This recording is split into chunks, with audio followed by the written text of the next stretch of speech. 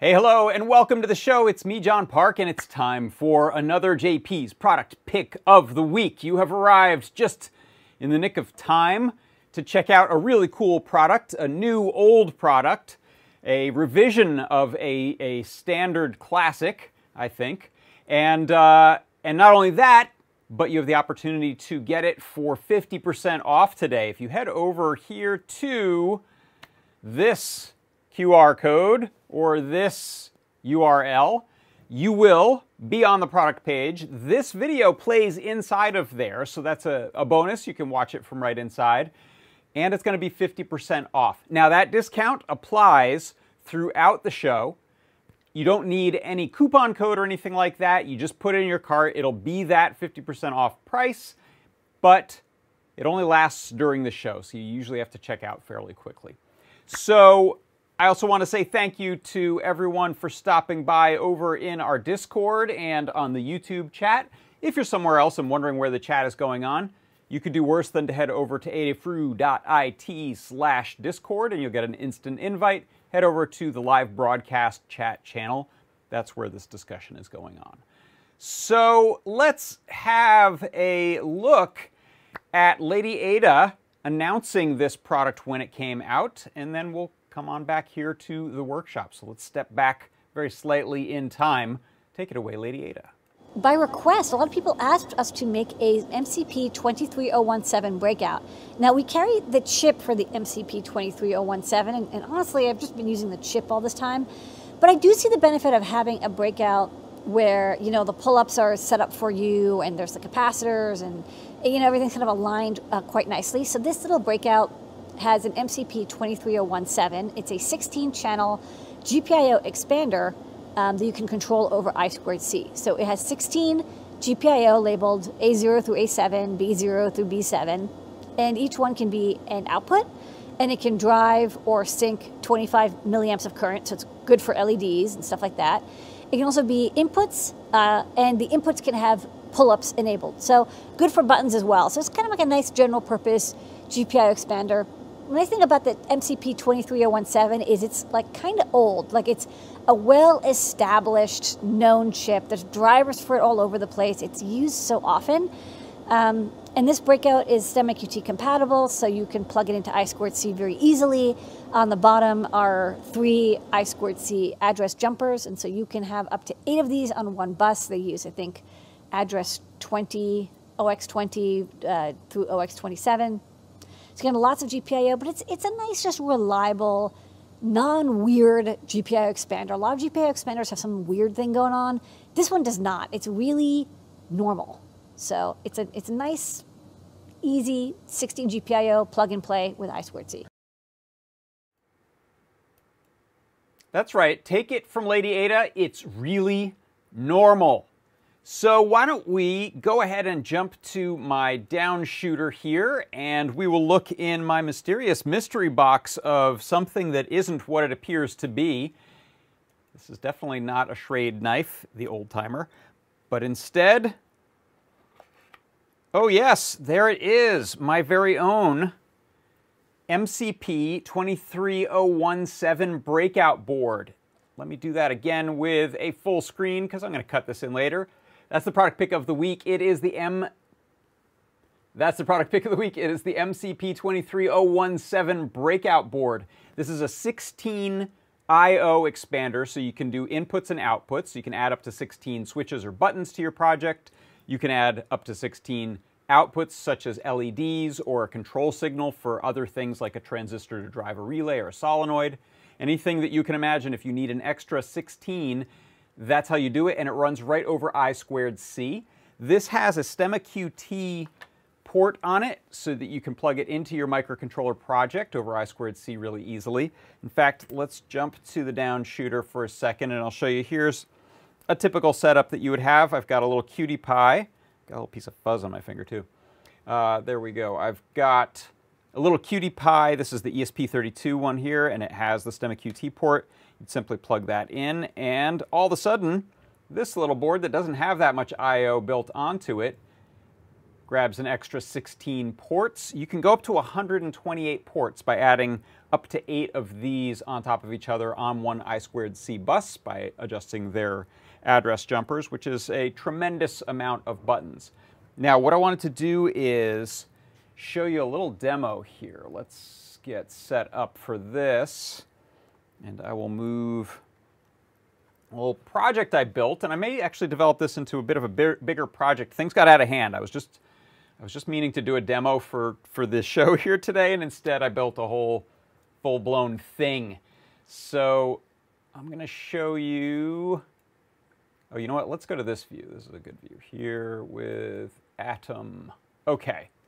So what I'm doing here with the MCP 23017, you can see it underneath this board here, and all these wires are running. I have 8 switches running, and then I have 8 LEDs running through resistors to ground, and I can control all of those with simple commands over I2C in CircuitPython from my QT Py. That's QT Py RP2040 there. And that tells all of these lights to blink at a certain cadence. You can see my serial output there. I show which ones are off. If I turn one on, you'll see not only is it now on, but it's also triggering a drum sound. So I've got a little like hi-hat sort of sound.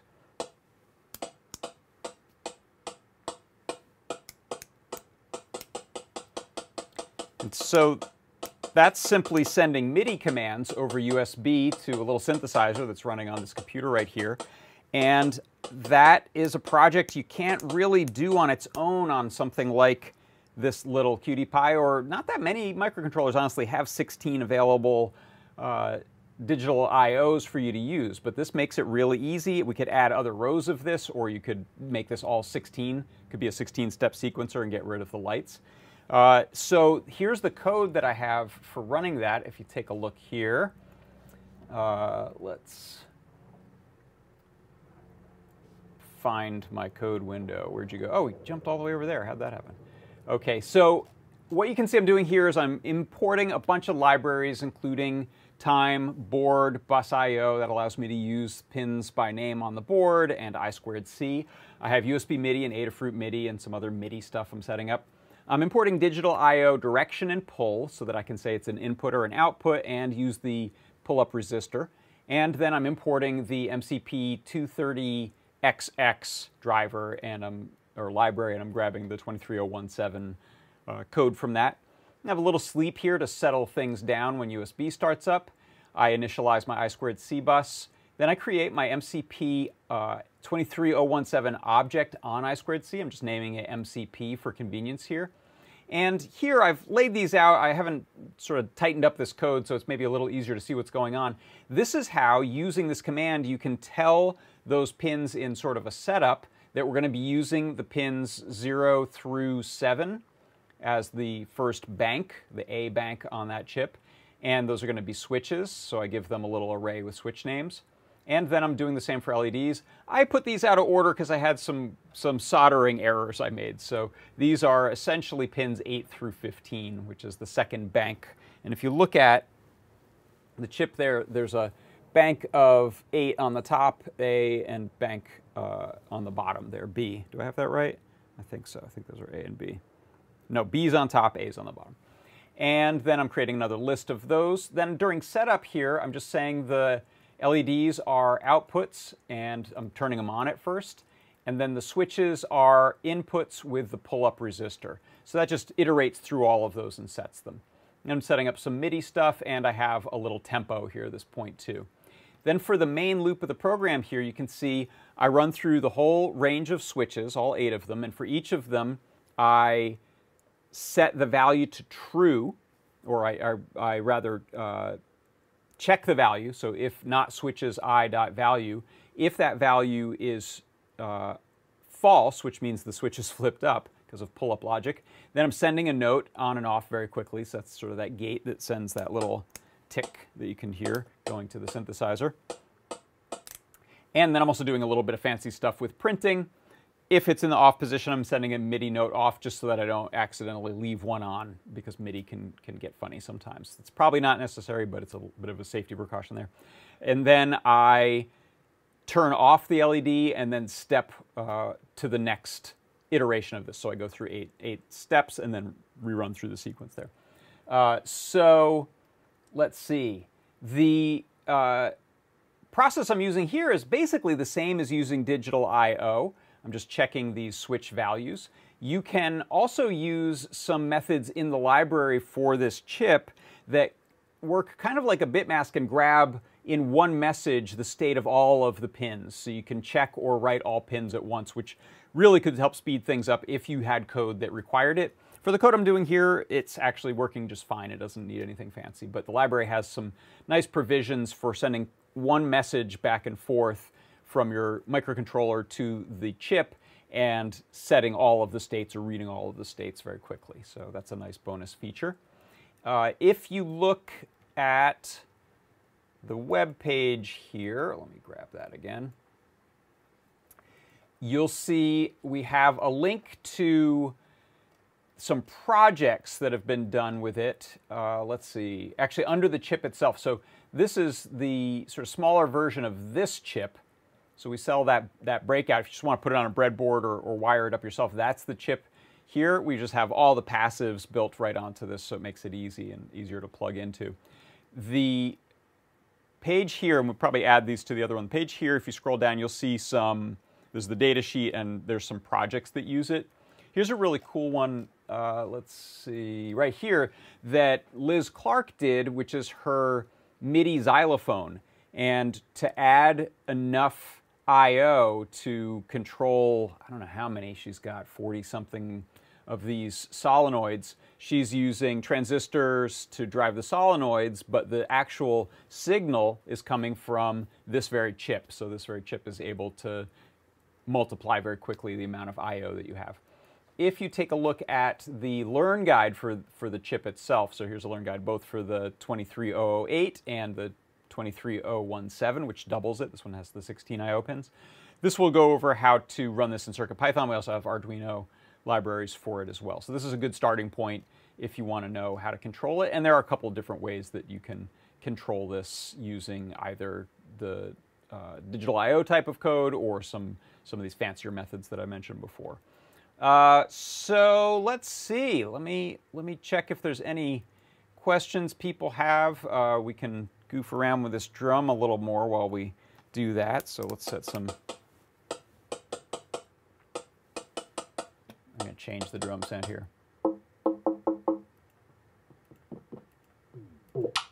Ooh, there we go, laser zap.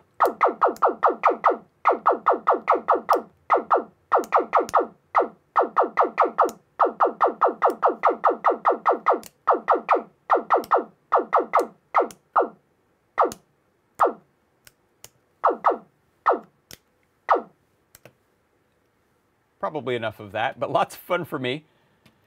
And let's see, over in our chat, I'm going to swap my windows out here.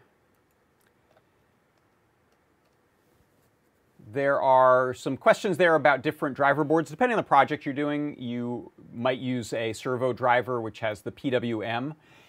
This, in fact, I don't know if that's the one that you're asking about. I have a board. Where did I put you down? Aha.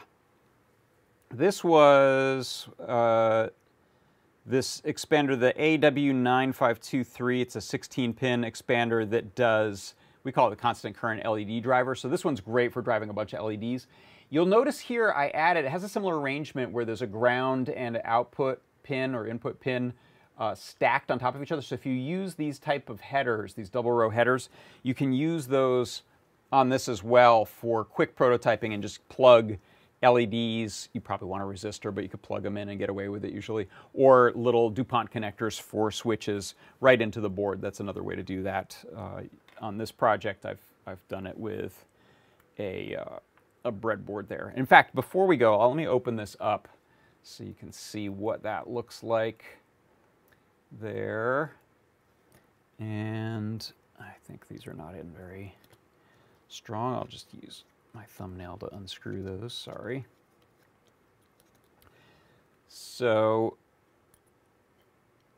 that's what's running it right there. You can see there's the MCP23017 with 8 wires running to LEDs and resistors on the top row there, and 8 wires running to these switches here. So the only connection I need to the microcontroller is the STEMMA QT cable, and I can use that over I2C to control and read all those switches. So that is gonna do it. Don't forget, you can head over to the product page and get the big discount during the show. That discount goes away after the show, so if you want to pile some of those into your cart, do it now. And that's about gonna wrap it up. That's my product pick of the week. It's the MCP 23017 16IO expander.